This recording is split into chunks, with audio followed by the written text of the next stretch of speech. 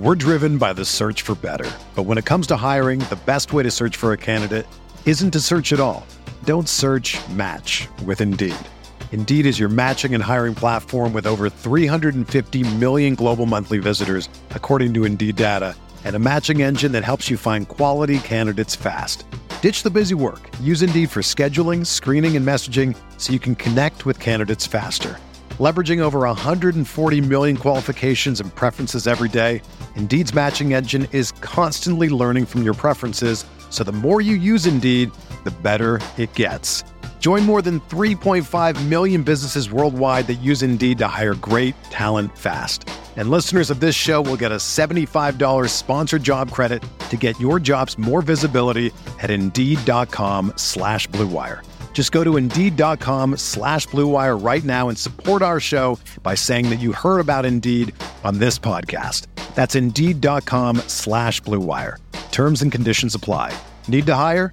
You need Indeed. This podcast episode is brought to you by Coors Light. These days, everything is go, go, go. It's nonstop hustle all the time. Work, friends, family, expect you to be on 24/7. Well, sometimes you just need to reach for a Coors Light because it's made to chill. Coors Light is cold lagered, cold filtered, and cold packaged. It's as crisp and refreshing as the Colorado Rockies. It is literally made to chill. Coors Light is the one I choose when I need to unwind. So when you want to hit reset, reach for the beer that's made to chill. Get Coors Light in the new look delivered straight to your door with Drizzly or Instacart. Celebrate responsibly. Coors Brewing Company, Golden, Colorado. Before we get into today's episode, I want to take a moment to talk to you about one of our sponsors, Indochino. As I mentioned before, I have trouble finding clothing that fits. Indochino has a solution. Indochino is the world's largest made-to-measure menswear brand. They make suits, shirts, coats, and more, and everything is made to your exact measurements for a great fit. You get to personalize all of the details, including your lapel, lining. You can add your own monograms. Indochino's process is simple. You choose your fabric, you pick your customizations, and submit your measurements. A package is delivered straight to your door in 2 weeks. Right now, you can get 30% off your total purchase of $399 or more at Indochino.com when entering Blue Wire at checkout. Shipping is free, which is always a nice bonus. So that's Indochino.com, promo code Blue Wire for 30% off your total purchase of $399 or more. That's an incredible deal for made-to-measure clothing. You really have no excuse anymore to wear clothing that doesn't fit. One of the things that helps me with zero running back is to think of it as sort of a humility-based strategy. I look at the players and I have very strong opinions, and I feel very comfortable in my rankings and in my projections. But then at the same time, I know that those projections are not going to come true.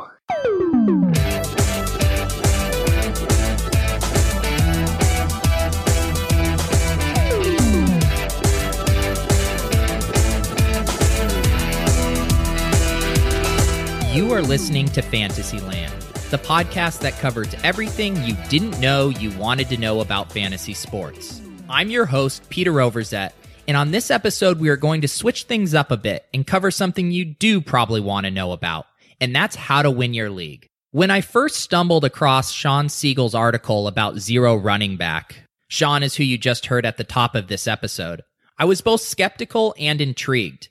Some of my earliest memories as a football fan are watching Terrell Davis pile up 2,000-yard rushing seasons for my hometown Denver Broncos on their way to their second Super Bowl. I'm pretty sure I could even fill a journal with the number of times my football-loving grandpa reminded me, you gotta run the football to win the game. When I started playing fantasy football a few years later, I couldn't get the image of all those mile-high salutes out of my head. I had to get the next Terrell Davis on my team. So for years, I loaded up on RBs early and often in my drafts, just like so many other fantasy gamers who came to love football in an era where RBs were king. The problem for me was I apparently sucked at identifying who the next Terrell Davis was going to be. And so season after season piled up with me burning early picks on running backs who either flat out busted, I'm looking at you, Monty Ball, or who got hurt. What's up, Joseph Adai? Which is why discovering Sean's article about fading running backs in the early rounds immediately spoke to me, even if the title Zero RB sounded ridiculous. I mean, almost every league requires you to start multiple running backs. So how could that possibly be a viable strategy, right?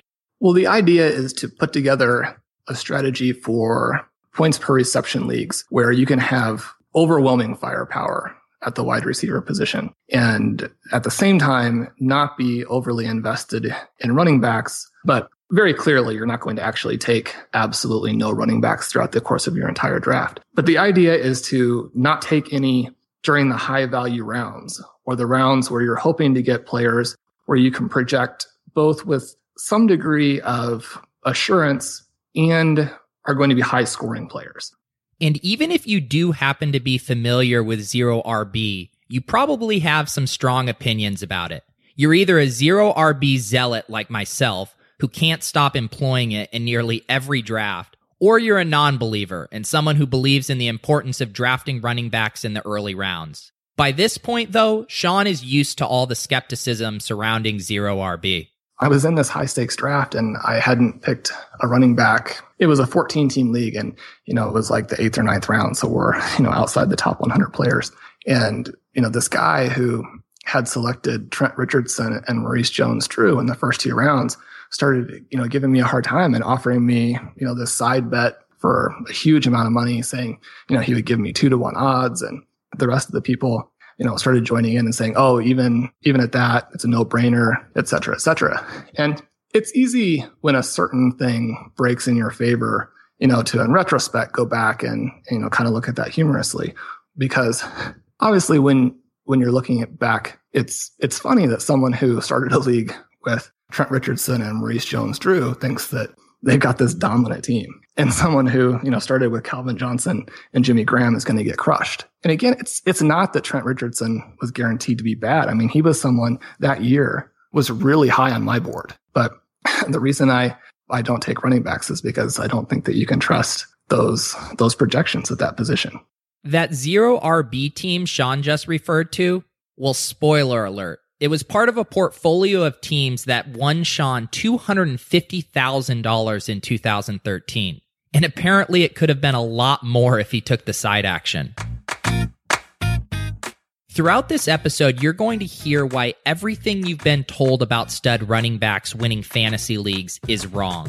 And the people who are going to tell you that include Sean, who's a writer for RotoViz, a former lead writer for Pro Football Focus Fantasy, and a high-stakes fantasy football champion. We're also going to hear from another high-stakes fantasy player, a scout who advises NFL teams, and an analytics expert from ESPN.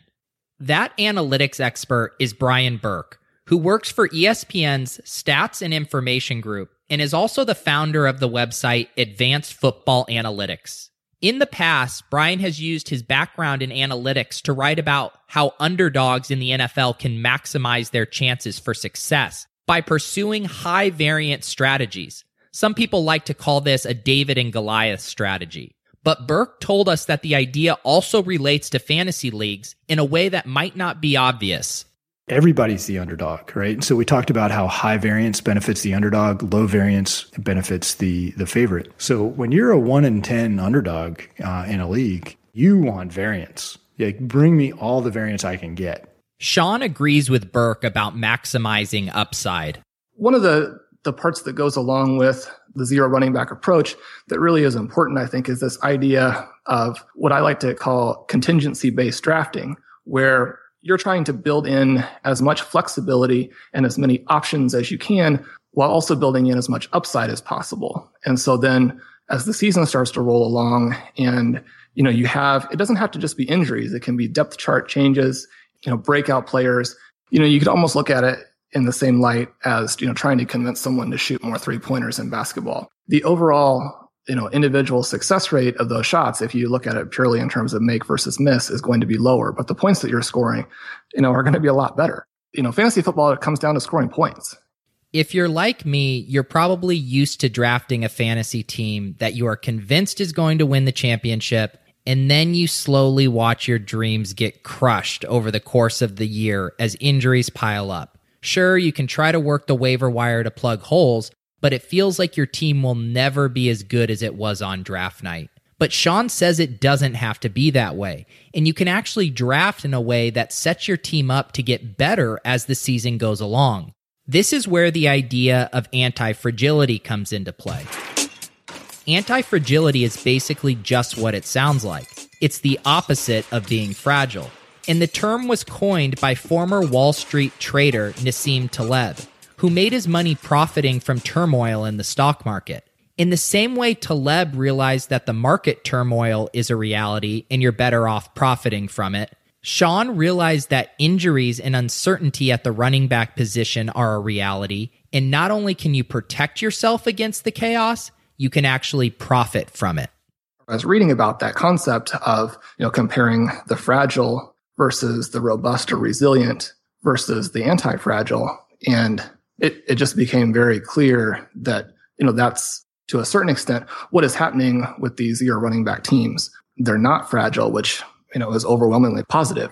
But very importantly, they're also not, robust or resilient in the way that you assume, okay, I need these high volume players, these big scoring performers, and then I'm going to build my team around that. But then I know that there are going to be problems. So I need to have their handcuffs, and I need to have more options behind them in case the handcuff doesn't perform or it's a different guy. Or I also, because of starting with running backs, then my receivers are so weak that I also need more running backs in the flex position. As a result of that, you end up trying to build in so much resiliency to your team at the running back position that the overall team is just not very deep or is not built to have a lot of upside that can be unlocked as the season goes along. Whereas zero running back is completely different. And you have this one element of the team that's overwhelmingly strong in the most important areas, but then it also allows you to deal with this other area, the running back position. When you're talking about zero running back, you can't just completely tank those spots for the entire year. So you need to have a roster that's built such that as all of this stuff happens, your team, not only does it not struggle with all of the chaos and the injuries, but that it gets better. So when Sean references anti-fragility in the context of fantasy football, he's basically just saying that zero running back allowed you to benefit from randomness as opposed to being a victim of it. When a starting running back gets hurt, your lineup can get better in two ways. It gets better because your opponent's player is hurt and yours isn't, and it also gets better because you either drafted the backup to the injured running back or you are able to acquire the backup off of your waiver wire. It's a fairly intuitive concept, but it also comes with the added bonus of getting to sound really smart when you say it out loud. Hey Pete, how's it going? Oh, just taking advantage of the chaotic nature of the running back position by employing an anti-fragile fantasy football drafting strategy. And for full effect, I recommend wearing a blazer and sipping a nice Malbec while delivering that line. Later in the show, we will tell you more about Sean's unreal 2013 season and how he won $250,000 in high-stakes leagues. But before we do that, let's talk a little bit about how the current NFL landscape makes zero RB a particularly effective fantasy football strategy. Things looked a lot different in the NFL in 2006. At that time, 8 of the top 10 flex scorers in points per reception fantasy leagues were running backs.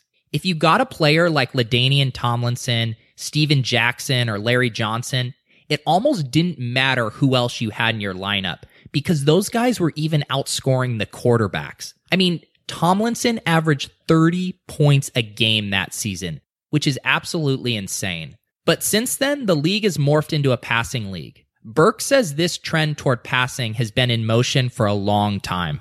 At least since the 70s, since the 1978 passing rule changes, the league isn't fully caught up with, where the optima points are for pass and run and those kind of basic game theory kind of considerations. There may have been a day in the 70s, when the running game really was preeminent, but those days are long gone. But the coaches of today learned their football back then, or at least they learned their football from guys who learned their football back then. So there's still those kind of precepts in their minds.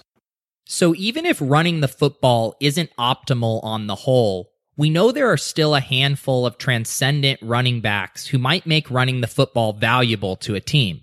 I'm sure somewhere Jerry Jones is nodding his head while staring at a photo of Ezekiel Elliott in a crop top. But that begs the question, how do we know which running backs are actually good and which are just benefiting from their environment? If something correlates with a player from year to year to year, then that can be thought of as a skill rather than something like luck or something attributable exogenously, something outside the player. For example, the offensive line, the opponents, things like that. So if you have an Eric Dickerson who year in, year out is, his yards per carry are, 5+. Well, yeah, okay. Let's check that box for Eric Dickerson. He's pretty good. If a guy has a 4.7 one year and then a 3.5 yards per carry the next year, well, maybe it was the opponents he faced or situations he was in or random luck or some other factors. It's not necessarily his talent. So yeah, when we look at correlation, year to year correlations in things like yards per carry for running backs or even more advanced measures, the correlations are very, very low. Running effectiveness is more or less a product of the offensive line, and the running back's talent and ability is secondary. The Cowboys' offensive line from the early 90s could probably open up a hole for me to run through. But then once you get past the second level, or first and a half level, let's say, now it's up to the running back's kind of burst of speed, agility to kind of go, take it the extra, 40 yards. But the running back talent is very instinctive. I think the talent curve is relatively flat. It's not a very cognitive thing. It's a very physical thing. So it's very measurable and predictable. So as long as the offensive line doesn't go down along with Le'Veon Bell or Jamal Charles, then the team should still be in good shape. Another analyst who has been observing similar trends in the NFL is Pro Football Focus's senior analyst, Steve Palazzolo. Steve says that running back talent isn't the most important factor when it comes to having a successful running game. The overriding thing the last couple of years is scheme has really helped the running attack because spread offenses really put a lot of stress on the defense. Former PFFer Mike Clay, who's now on to ESPN, I think he did a fantastic job of taking our data and saying, look, when you run against nickel defenses, when you run against dime defenses, your yards per carry are a lot higher. So I do think a lot of it is scheme-based, the fact that teams can now spread to run. I think teams are getting better in the run game at simply saying, look, we can spread you out to run, or we can run concepts that take advantage of weaknesses in your defense. Just getting smarter at saying, oh, you only have 5 in the box, we're going to run the ball and just get a quick check to that. You have 6 or 7 in the box, okay, maybe we'll pass the ball. So I think a lot of it is scheme-based, is spread-based. And then I think you can hide, say, average to subpar running back talent and still get pretty good production out of them. As all of this data mounts up, the takeaway becomes fairly obvious, like flashing neon red light obvious. Teams should be passing way, way more than they currently do. On average, passes have a positive expected value, and in the NFL, runs have a negative expected value, which tells you, according to game theory, that teams are running too often, especially on first down, especially on the early downs. That flips a little bit on the goal line and in the red zone, but for the most part, predominantly, teams should be passing far more frequently. In a perfect football world right now, teams would very rarely run in the NFL. They would pass almost all the time. The run play would almost be kind of a specialty play, not quite a trick play, but it would be a change up. Just like in baseball, you got your fastball, your curveball. Then every now and then you throw the change up. And that's what the run should really be. Very few teams have a higher expected value in their runs than they do their passes. And that's only because they're just so god-awful in the passing game. Steve doesn't see the passing slowing down anytime soon. The NFL has made it so much easier to pass, so favorable to passing attacks. There may be a couple of teams that get into this, downhill type of running game, but I still think over time it's going to be a pass-happy league because they've still just made it with the illegal contact rules, with everything that they've added. Still just such a favorable game for the passing attack. So I do think we'll see, more passing yards than ever, more attempts than ever, and just a more wide open game as we move into the future. We are going to take a quick break, and when we return, we'll take a close look at how to use the zero running back draft strategy to win your league.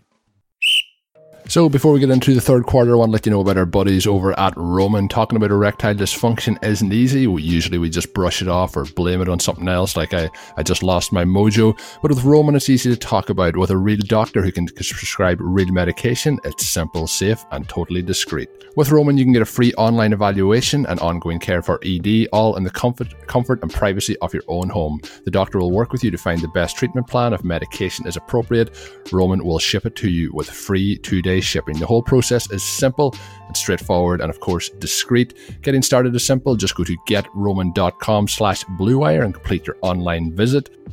Once again, that is roman.com/bluewire for a free visit to get started. Once again, roman.com/bluewire.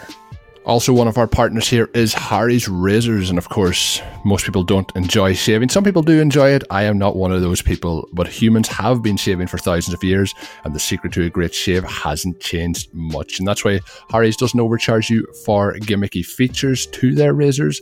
They focus on delivering what actually matters: sharp, durable blades at a fair price, which means you get incredibly high quality vouchers at factory prices. Harry's is super convenient, and those blade refills are delivered directly to your door on schedule, with or without a subscription. Listeners of RotoViz as well can redeem their Harry's trial set now at harrys.com/bluewire. With that, you'll get an ergonomic weighted handle for a firm grip, a 5-blade razor with a lubricating strip and trimmer blade, rich lathering shave gel with aloe to help keep that skin hydrated, and a travel blade cover to keep your blade dry and easy to grab on the go. Once again, that is harrys.com/bluewire to redeem that trial set. Once again, harrys.com/bluewire. Okay, I know what you're thinking. We still haven't convinced you that zero running back is a thing you can actually do with success. It sounds sexy on paper, but what does this actually look like in practice? Well, you don't have to just take my word for it. Take, for instance, Brian Owens, a veteran high-stakes player who won big money in 2015 by leaning heavily on zero RB in his leagues. I've been playing high-stakes fantasy football for approximately 10 years. Over that time, I've expanded. So right now, I'm in all the major contests or formats that are out in Vegas. So I have a good, diversity of all these types of leagues. Some of them score differently, but the consistency is it's the best players all the way across the board. I'm ranked number 15th overall based on the Global Players Index from last year. 2015 was actually one of my best years that I've had. You're talking $90,000, $100,000. That was all from those big leagues. Owens reminds us that the league-winning running backs are rarely who we think they are going to be. Look at the number one running back last year in fantasy and in all PPR, Devontae Freeman. Well, in some of the biggest leagues I was in, he wasn't even the first back drafted from Atlanta. So when you get a guy that's, 11th, 12th round pick, and now he's the number one player, then somebody who took those receivers or tight ends just won, because that's the kind of stuff that you find wins these types of leagues.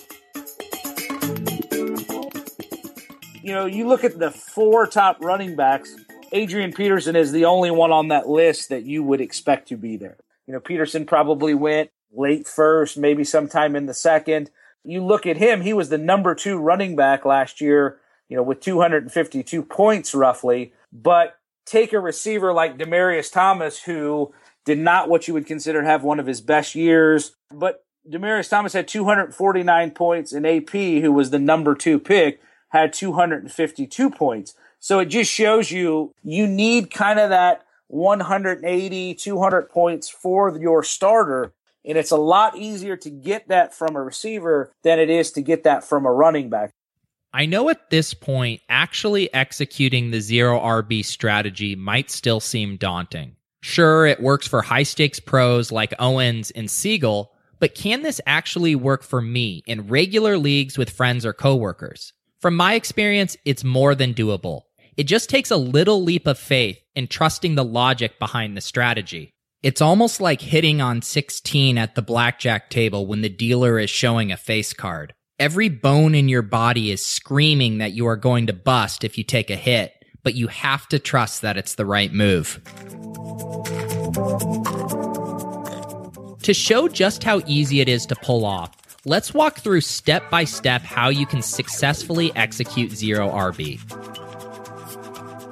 One of the questions people often ask about Zero RB is whether it works in both standard and points per reception leagues. And I realize this is getting a little bit in the weeds, but I think it's important. PPR certainly amplifies the power of Zero RB, as all of your early round wide receiver picks are accumulating additional points for each one of their receptions. But that's not to say it doesn't work in standard leagues. In 2015, only one of the top 10 players in PPR flex scoring came from the running back position. And in standard leagues, 6 of the top 10 scoring spots in 2015 were wide receivers.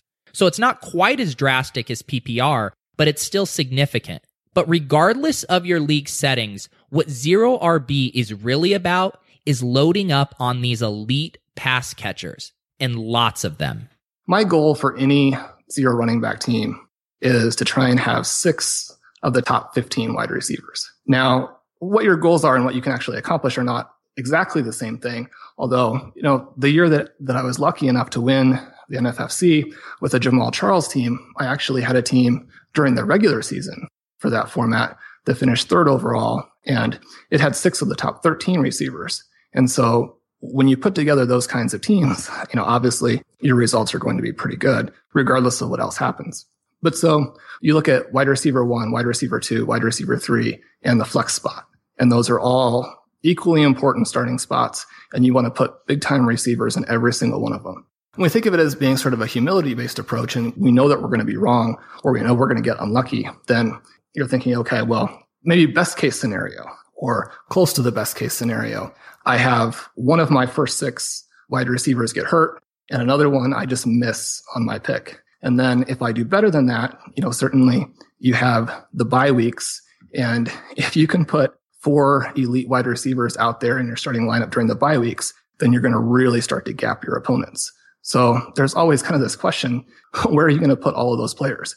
And that rarely comes into play, because having too many players at the position that's the most important, that's just a luxury. It's not a problem, but it's a problem you don't get to that often just because of the way things work out.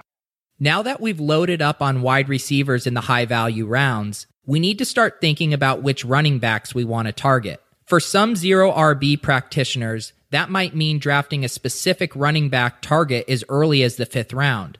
But as Sean has said, it can also work to not take a running back at all in the top 100 picks of the draft. For me, I almost draft them begrudgingly. Once you've been bitten by the Zero RB bug, you almost resent having to take them at all. But I promise you, it's a lot less pressure taking a running back in round 8 or 9 than it is in round 1 or 2.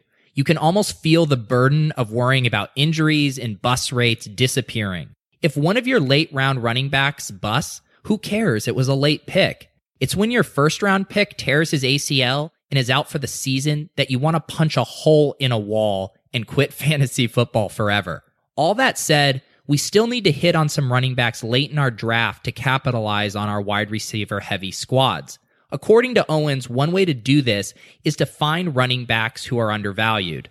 What I've come to learn in these types of leagues is when someone gets down on a player, that's really what gives you the opportunity to buy when nobody else wants. So it's almost like the stock market to some extent.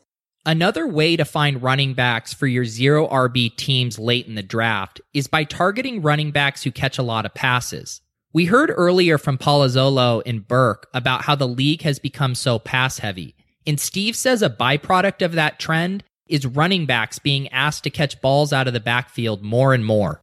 Running backs have to be able to catch the ball, or a number of running backs have to be able to catch the ball, and the ability to catch the ball and do something with it in space is at a premium and more valuable than ever, because this quote unquote passing league, every single year we see more passing. And I think you just see a lot more running backs that have to be able to play in space, play in a spread type of system. I think it's a more simplified running game.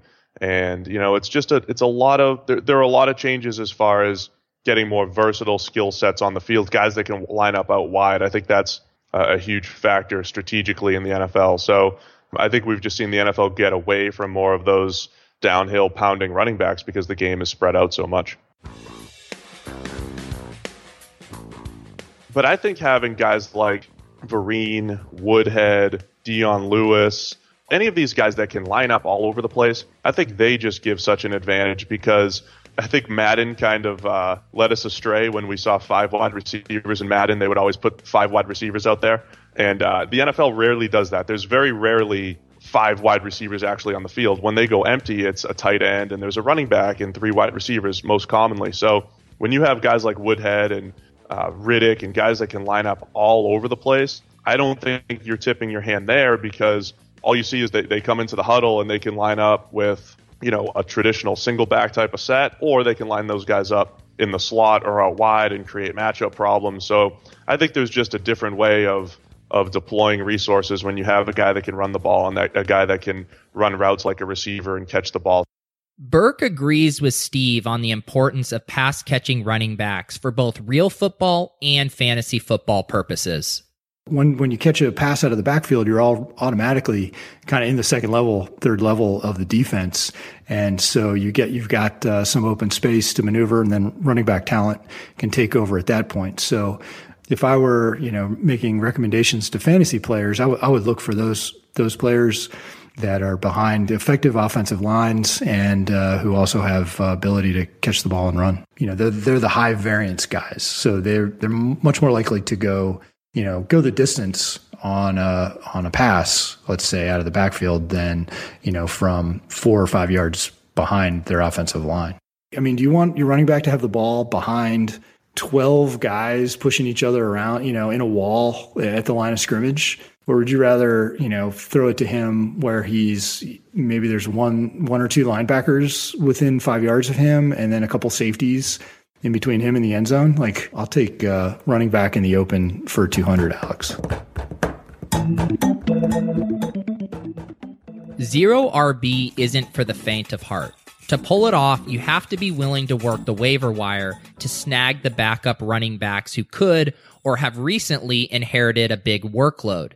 It can really make you feel crazy at times, especially when you find yourself setting an alarm for 5 a.m. on a Thursday morning just so you can know if your waiver claim for DeAngelo Williams was successful. Let's just say you'll probably never see any of the running backs that Owens rostered last year on the cover of Sports Illustrated. So when I got to the final weeks of the season, I'm talking about starting players like James White, Carlos Williams, Buck Allen, and even Jonathan Stewart, who, again, people have kind of kicked to the curb for years. But if you were able to get his backup, then you at least had that comfort to know if he goes down, I can still be, successful with this strategy.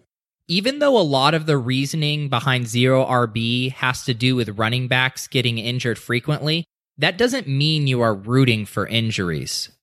Some people object to the idea of benefiting from the injuries, and I can certainly understand that. I mean, these are real people with real lives, and when they're hurt, then it has, a very negative impact for them and just for their life. And so, I work really hard to make sure I'm never rooting for anyone to get hurt.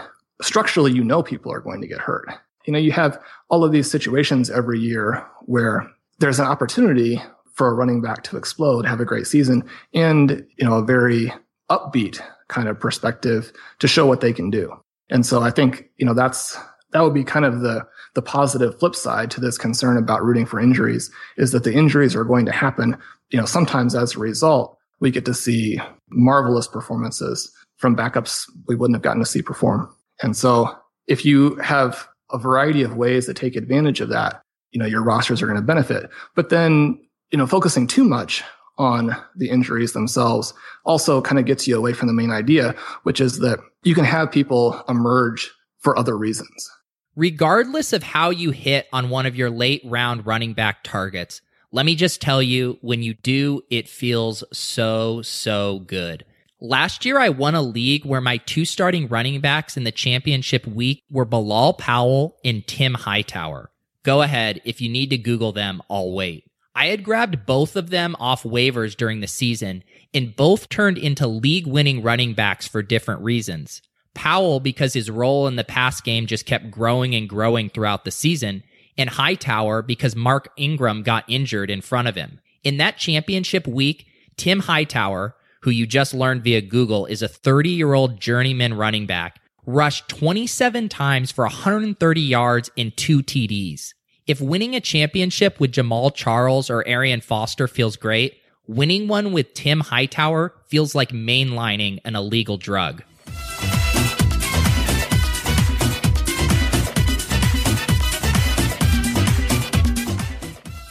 When you're talking to Sean, it quickly becomes apparent that the way he plays fantasy football is not the way your friends play. You know, the ones who are a six-pack deep by the 5th round of the draft and end up accidentally drafting Steven Gostkowski in the 7th round after timing out. I mean, I'm used to playing with guys who are more interested in naming their team something like 2 Mannings 1 Cup or Mike Vick in a box. And here is Sean talking to us about reading Nassim Taleb and winning $250,000. So how does someone like Sean end up as a fantasy writer and a high-stakes player? Well, Sean also has a background in playing and coaching college tennis, which has informed how he approaches analyzing sports. But if you really want to trace Sean's acumen for game theory to its roots, you have to go all the way back to when he was a kid. My brother and I, we grew up playing all the sports against each other. And then at the same time, for whatever reason, we also loved playing all different kinds of other games as well. So, you have all of these German, board games. Some of the games have spatial elements. Some of the games have auction elements. Some of the games have, very heavily probability based elements. And some of them have all of those elements. So you have to balance the different kinds of things, and the participating in all of that and enjoying all of that does help. And it makes you interested in how, you might try and look and find the way different games or contests, how you might be able to exploit certain elements of them and at least prime you to look. So if you take a background in sports and a background in game playing and a background in reading just widely, whatever takes your interest, I think it puts you in a mindset where you're interested in the way things work. And I think that being interested is important. One thing we should mention is that even though Sean coined the term zero RB, obviously a fantasy article written in 2013 can't be the first time anyone has suggested that it's possible to start a draft by doing something other than taking running backs. It's something Sean is also quick to acknowledge. I believe it was in 2008, if I'm getting the years correct, that Tom Yates won the NFFC Classic, which is a 14-team format, arguably the most difficult game that's out there. And he won by taking 4 consecutive wide receivers to start. And so then, I was looking at that and following what had happened and just looking at the ADPs that started to pop up for the following season, and nothing changed. You've got this situation where you've got this huge inefficiency in the way players are being drafted, and no one is taking advantage of it, or at least in terms of the way the entire draft is playing out, people in general are not taking advantage of it. And so at that point, I decided to play and see what happened. You know how we said a few times that Sean won $250,000 using zero RB? Well, that doesn't quite tell the whole story. My brother and I, who was my co-owner, we had all of these incredible teams. I believe we had 7 teams make the postseason in either the Classic or the Primetime, the 2 main NFC formats. And 5 of those teams were zero running back teams. And they were the 5 best of the 7 teams. And then the first week of the postseason, they had the snowstorm in Philadelphia, and the Lions are playing against them, and they don't get the field plowed. And even at halftime, they don't really do anything to fix the field. And so Calvin Johnson basically doesn't score. And all of those zero running back teams are out. After the blizzard wiped out all of Sean's zero RB teams, it was up to Jamaal Charles to do the heavy lifting. We're watching the Chiefs game that afternoon, and, he scores his 4th touchdown, and you're watching the game and you're kind of, doing the points in your head and thinking, okay, well, that wasn't our best team, but maybe this team can do it. And then he scores his 5th touchdown, and I'm looking over and I'm thinking to myself, we might be in the lead. And when we looked up the stats later, we had a team in first at the end of that weekend. And then the second Jamaal Charles team was in third. It was a stressful week going into the final week, because when you've got 2 of the top 3, that's about the best scenario you're going to ever have to maybe take down a grand prize in one of these events. So the team that actually hauled in the biggest prize for Sean and his brother, the $150,000, that wasn't even a zero RB team. Incredible. It's almost too perfect that they had a contingency plan for all of their contingency-based zero RB teams.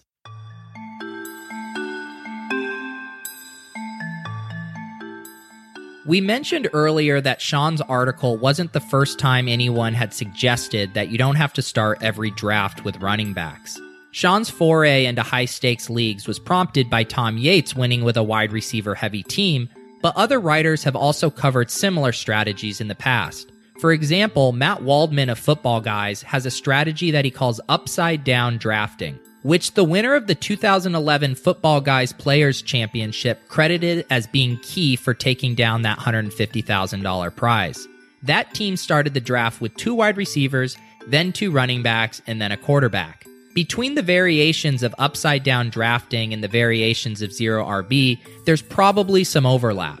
In fact, because some people think that drafting wide receiver-heavy teams has always been around, and because some other people think that it's just a clickbait slogan, there's probably some minority of people who think that zero RB is just marketing and isn't actually novel or substantial.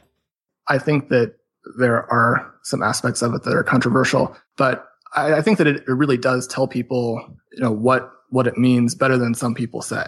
This idea of we're going to take 0 running backs during the rounds that matter.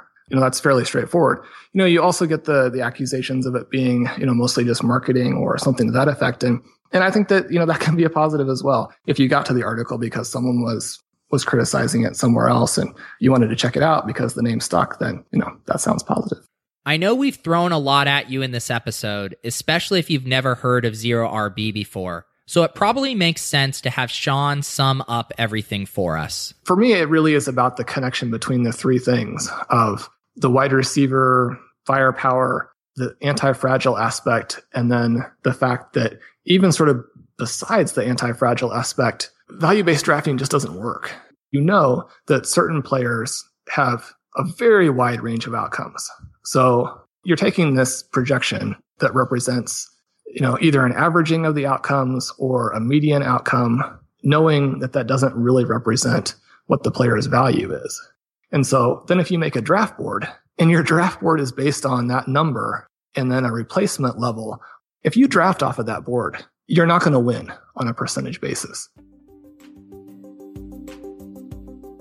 If you've never tried zero RB in a draft before, I really recommend giving it a shot. You'll sometimes hear people in fantasy say, every strategy works if you pick the right players.